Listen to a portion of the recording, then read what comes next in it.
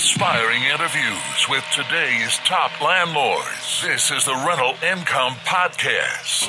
And now, Dan Lane. I've got a bonus episode for you today of the Rental Income Podcast. Joining me on the show today is Sean Wardle.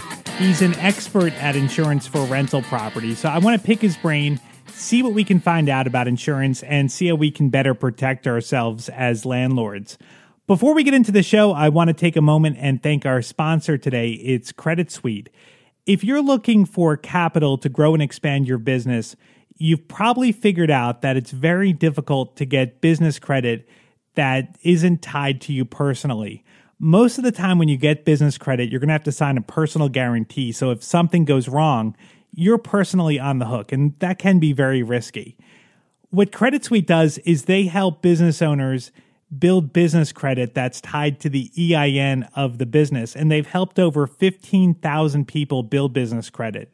They put together a free guide that shows you exactly how to do it, and if you follow the proper steps, it's really not that hard to build business credit. If you go to creditsuite.com/rental, you can download a free guide that maps out exactly how to do it. That's creditsuite.com/rental, creditsuite.com/rental. All right, let's get to the podcast. So, Sean, welcome to the show. Yeah, excited to be here. Thank you for having me. Awesome. So why don't we start at the very beginning? So a lot of people, when they're getting started, they don't understand the difference between just a regular homeowner's policy and a landlord policy. Why is it important that a landlord actually get a landlord policy? It's a great first question, and obviously one of the most common errors that we see among new investors that are just starting out and buying their first couple of properties. The one thing that you need to understand, and it can be very helpful, is that landlord policies are underwritten very different from a homeowner's policy. So these landlord or commercial policies are underwritten for a higher risk type of location by the industry standards, meaning the tenant occupied location is a higher risk than what an owner occupied location would be. Your tenant's more likely to burn your house down than you are to burn your own. So it can be detrimental following a loss if you put an investment property on a homeowner's policy. It gives an insurance company a reason to decline that loss for what they call material misrepresentation of facts. So if the location itself is underwritten for an owner-occupied dwelling, and they find out that following a loss it was a non-owner-occupied location, it gives them a reason to decline a claim. Right. And why would a landlord typically do that? Is it that they don't know? Because from what I've seen for my properties, the landlord policies, it's not like they're expensive or more expensive than a homeowner's policy would be. Am I right that they're pretty comparable in price? It really depends on the carrier, their appetite. But oftentimes you will find that a commercial policy is a little more expensive than a homeowner's policy. I really think it's just lack of knowing, both on the part of the investor as well as their agent. Right. It's a lot simpler to go down the street to your State Farm or your farmer's agent that's handling your home and auto and tell them that you're purchasing an investment property, and just to add it to your homeowner's policy. Right. And it can be a huge loss. So yeah, but the one thing you're going to look at and have to know is that the coverages that are included on a commercial lines policy, they trump what's included on a homeowner's policy. So yeah, you may pay a little more, but it's well worth it. Okay. Now, one thing that I've run into before that I'm sure a lot of other landlords have run into before is when a property is vacant, that insurance companies typically don't like to insure vacant properties. And if you just go to your local Allstate office or your local insurance agent, they may not want to cover a property when it's vacant. Is that right? And do you need special vacant coverage insurance? They are. The vacant properties are obviously considered much higher risk due to the frequency and severity of loss history over a period of the last 5 to 10 years in the market, or even longer for that matter. So yes, if you go, you made a great point. When you go to the Allstates and the State Farms of the world, if you have an occupied location, if they write it on a commercial policy, typically they can be pretty aggressive. But if you start getting into renovations or vacant locations, sometimes they look at you like you have three heads because they don't know how to handle it and how to insure it. So yes, there are policies that are specific to vacant locations that extend to those types of properties. So they are rated a little bit higher Sometimes they're going to be limited to a basic form property coverage, so kind of a stripped down coverage form. But for the period that it's vacant, it would extend to the major perils such as fire, wind and hail, and the items that can really damage you as an investor. Yeah, that's a good thing to watch out for. Now, you mentioned properties that were being rehabbed. So, like, how does that work? Would a landlord policy cover, say, if you bought a property and you're going to fix it up before you rent it out? Would a landlord policy cover that, or do you need a special coverage or maybe a rider to cover a policy that's being rehabbed? Yeah, so you really need it is a separate policy. It's a builder's risk form. So it's a coverage form that's a little bit different from a traditional landlord type policy that's designed for an occupied dwelling. Okay. It's going to extend both to the existing structure as well as your betterment and improvement budget. It's settled on invested capital. God forbid a loss were to occur during the renovation phase, but yeah, they're underwritten very differently as well. Okay. That's a good thing to point out because I feel like that's something that a lot of people are overlooking. So you definitely want to make sure that you get the right insurance set up. Now, is there anything else that a landlord maybe should add? Like I know I had a friend once that had a rental property and there was a flood in the basement and he had I guess a special rider for sump pump coverage. And if he didn't have that, it wouldn't have been covered. So are there any other things people should watch out for, like kind of basic things to make sure that they're covered? Yeah, and it really, this is a great point to kind of elaborate on in terms of an investor's appetite for risk that they're taking on, because there are, the one thing that we always try to stress to our clients is that as an investor, you have choices. It's not just, hey, go to your local agent and they give you a quote and, hey, do you want it or not? There are different property forms that an investor can choose from based on what they're willing to call it self-insure and what they want coverage for. Majority of carriers operate off of a special form and a basic form policy option, knowing that special form, and we won't dive into all the details, but special form is really considered all risk.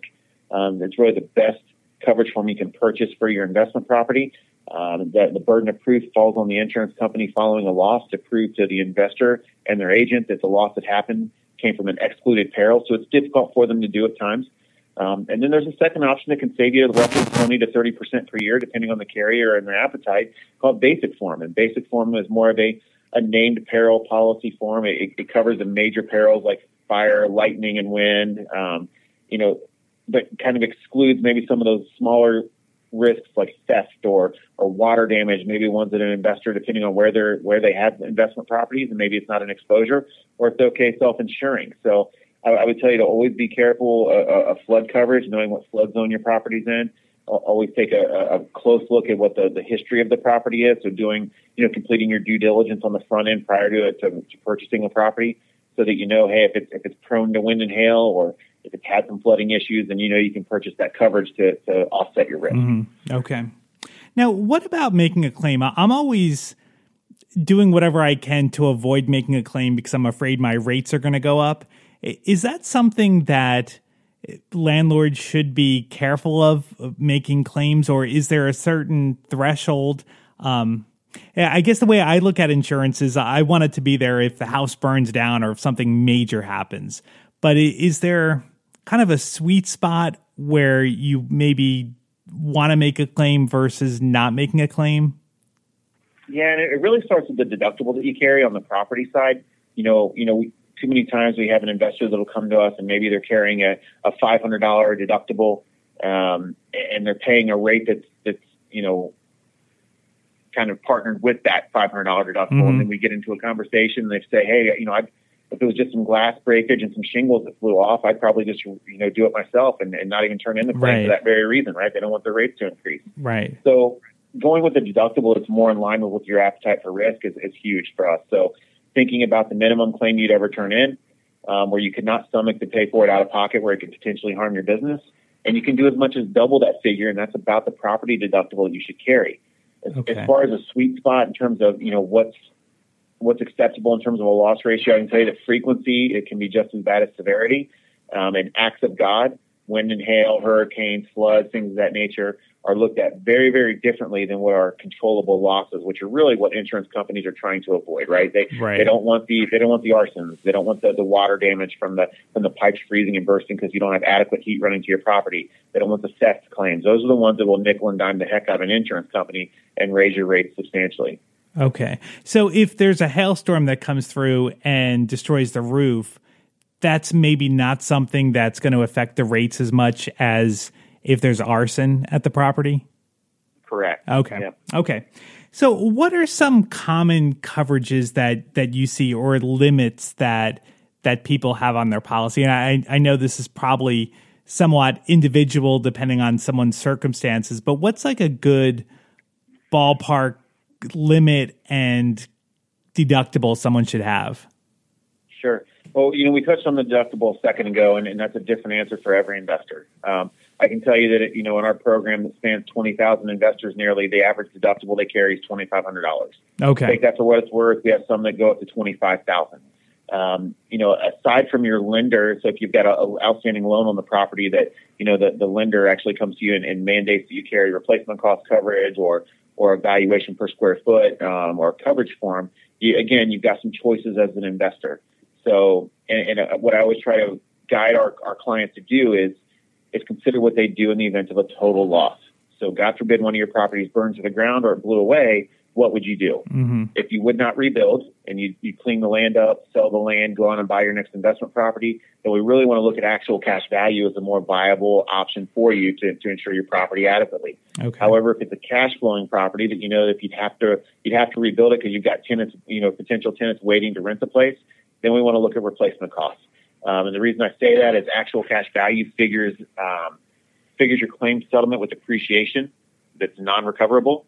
Replacement cost, by definition, the carrier is going to require that you insure your property to a higher valuation per square foot, but gives you the ability to go back and recover the depreciation that was initially taken from you in the claims process. But in order to recover that, you actually have to make the repairs to the property. Okay. So if you would not rebuild, other than your lender telling you have to carry replacement costs, there's really not much of a reason. And I say, consider the total loss, because on partial losses, investors that are listening to your podcast right now, they're not paying retail for labor or materials. Right. And can typically get those kitchen fires rebuilt for substantially less than what Lloyd's of London or State Farm thinks they can, right? And insurance claims are settled on what retail costs are determined to be. So always take into account what you do on a total loss. Okay. Now, I've heard that some policies don't allow Section 8 tenants or different voucher tenants. Is that something that's pretty common, that a lot of carriers don't want those tenants, or maybe you have to pay extra to have coverage for those types of tenants? Yeah, that's another great question. You don't run into it nearly as much in the call it the residential real estate investing world to the 1-to-4s. When you get into the larger multifamily locations, some of the apartments complexes, absolutely, those are considered higher risk, specifically Section 8, to where you don't necessarily, a lot of your lenders may require higher limits of liability. Maybe $1 million, $2 million is not enough, right? Mm-hmm. They may require an umbrella based on the percentage. They may require you to carry a $5 million umbrella if your percentage goes above maybe 20% at a given location of subsidized tenants. But yeah, they're considered higher risk. Your property rate is going to go up as well. Okay. So that's something that anyone that's renting to a Section 8 tenant should definitely check that out to make sure that your policy doesn't exclude that.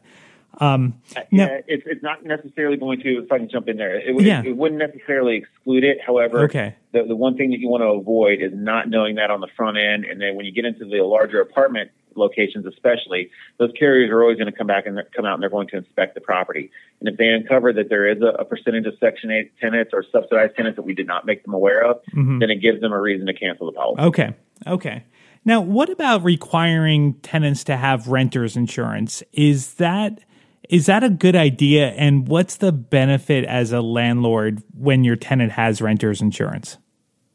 Yeah, it's a phenomenal idea, and many property carriers out there are actually providing credits off of the property rate if the investor can, and we can prove to them that coverage is mandated and it's followed up on monthly. The advantages being that first it gives contents coverage to your tenant. So think about if your house blows away or burns to the ground, their belongings are all lost unless they have a tenant plan or a renter's plan, right? So your property coverage doesn't cover their stuff. But more importantly to the investor is it always provides a limit of liability coverage. Typically those are going to start at $50,000 and go all the way up to $300,000. And what that does is gives coverage for those tenant-caused negligent losses, which are probably 70% or better of what the market experiences. So, let's just say your tenant starts a kitchen fire, leaves grease on the stove, leaves, burns your kitchen down. Your property policy, rather than having to respond to that and, potentially raise your rates over 5 years for having to settle that loss and rebuild your kitchen for something you as the investor did nothing wrong on, you can actually pass that responsibility back onto the guilty party, in this case your tenant, and that tenant and their renter's plan to actually pay for that loss. Okay. So it stabilizes your property rates long term. Now, how do you make sure that the tenant doesn't put that in place to show you evidence when they sign the lease and then cancel it the next day? Is there a way to be notified? There is. Now, unfortunately, only about 50 to 60% of the carriers that offer renter's insurance will actually allow an investor to do this. But you can be listed as additional interest. Okay. Not additional insured because you have no rights to their belongings, but additional interest on their policy so that you are notified prior to that policy canceling for non-payment or any other underwriting issue. Okay. Awesome. Well, Sean, thank you so much for coming on. I've learned a lot and you've shared a lot of great, valuable information. Now, your company specializes in working with investors. So why don't you tell us a little bit about your company and exactly what you guys do? Great. The National Real Estate Insurance Group is a national independent insurance agency that about 20 years ago started a program which now is known as REI Guard, so Real Estate Investor Guard. We're the largest and longest running program in the country for residential real estate investors, so predominantly one to four family location schedules. What makes us unique is really how we do things. So our ability is we can take a property or a portfolio of properties through any phase of occupancy, so we'll accommodate for vacants, renovations, occupied, buy and hold, and fix and flips on one schedule, and allow that investor to work on monthly reporting. So it's pay as you go. No minimum earned premiums, no long-term commitments, which you're not going to find really anywhere else with vacants or renovation properties. But what we do really is we leverage your portfolio size and activity to help control your property rates. So if you're going out and you're buying a separate policy for each and every location, you're at the mercy of the underwriter and what they feel the appetite for the risk is. But if as you grow and as your portfolio gets better and larger and you've got activity of buying and flipping and whatever you're specializing in, it only gives us leverage to help control your rate. So your rate per 100 should go down as your portfolio rises. Awesome. And what's your website if someone wants to look you guys up or find out some more information? It's NREIG, so National Real Estate Insurance Group.com. Awesome. And I will go ahead and put a link to that on my website. You can find it at rentalincomepodcast.com/insurance. Sean, thank you so much for coming on the show. I really appreciate it. Anytime. Thanks for having me. Well, that wraps up this bonus episode of the Rental Income Podcast. We've got a regular episode for you on Tuesday with a really inspiring husband and wife team. I'll talk to you on Tuesday. My name is Dan Lane, and this has been the Rental Income Podcast. I've put a lot of time, effort, and money into building my rental portfolio. It's something I'm very proud of, something I want to protect, and something I want to keep in my family for a long time. That's why I put together an estate plan. With Trust and Will, you can create and manage your own custom estate plan starting at just $199. Just go to trustandwill.com/RIP and you'll get 10% off plus free document shipping. I thought about doing a will for a long time, but I thought it was going to be very complicated, confusing, and expensive, and I just kept putting it off. Luckily, I found Trust and Will, and the whole process could not have been easier. My wife and I sat down one Saturday morning over a cup of coffee. We went to trustandwill.com. They walked us through a series of questions, and at the end, we got our own state-specific and customized will for our needs. Trust and Will has made estate planning easy and accessible for everybody. Secure your assets and protect your loved ones with Trust and Will. Get 10% off plus free shipping of your estate plan documents by visiting trustandwill.com/RIP. That's 10% off and free shipping at trustandwill.com/RIP. I didn't like the idea that if something were to happen to me, my family was going to struggle financially. I mean, they're still going to have to pay the mortgage payment, car loans, credit cards, and whatever other living expenses they have. So I got life insurance, and it gives me a lot of peace of mind to know that they're not going to struggle. They're going to have some time to get back on their feet again. Policy Genius's technology makes it really easy to compare life insurance quotes from the top insurance companies in just a few clicks to find your lowest price. If you have life insurance through work, it may not offer enough protection for your family's needs, and it also might not follow you if you were to leave your job. With Policy Genius, you can find life insurance policies that start at just $292 per year for $1 million of coverage.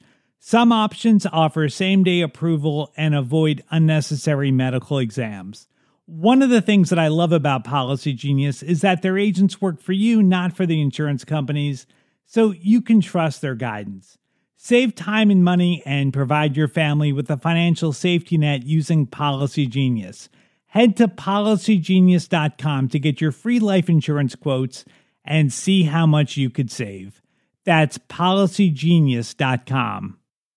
I didn't like the idea that if something were to happen to me, my family was going to struggle financially. I mean, they're still going to have to pay the mortgage payment, car loans, credit cards, and whatever other living expenses they have. So I got life insurance, and it gives me a lot of peace of mind to know that they're not going to struggle. They're going to have some time to get back on their feet again.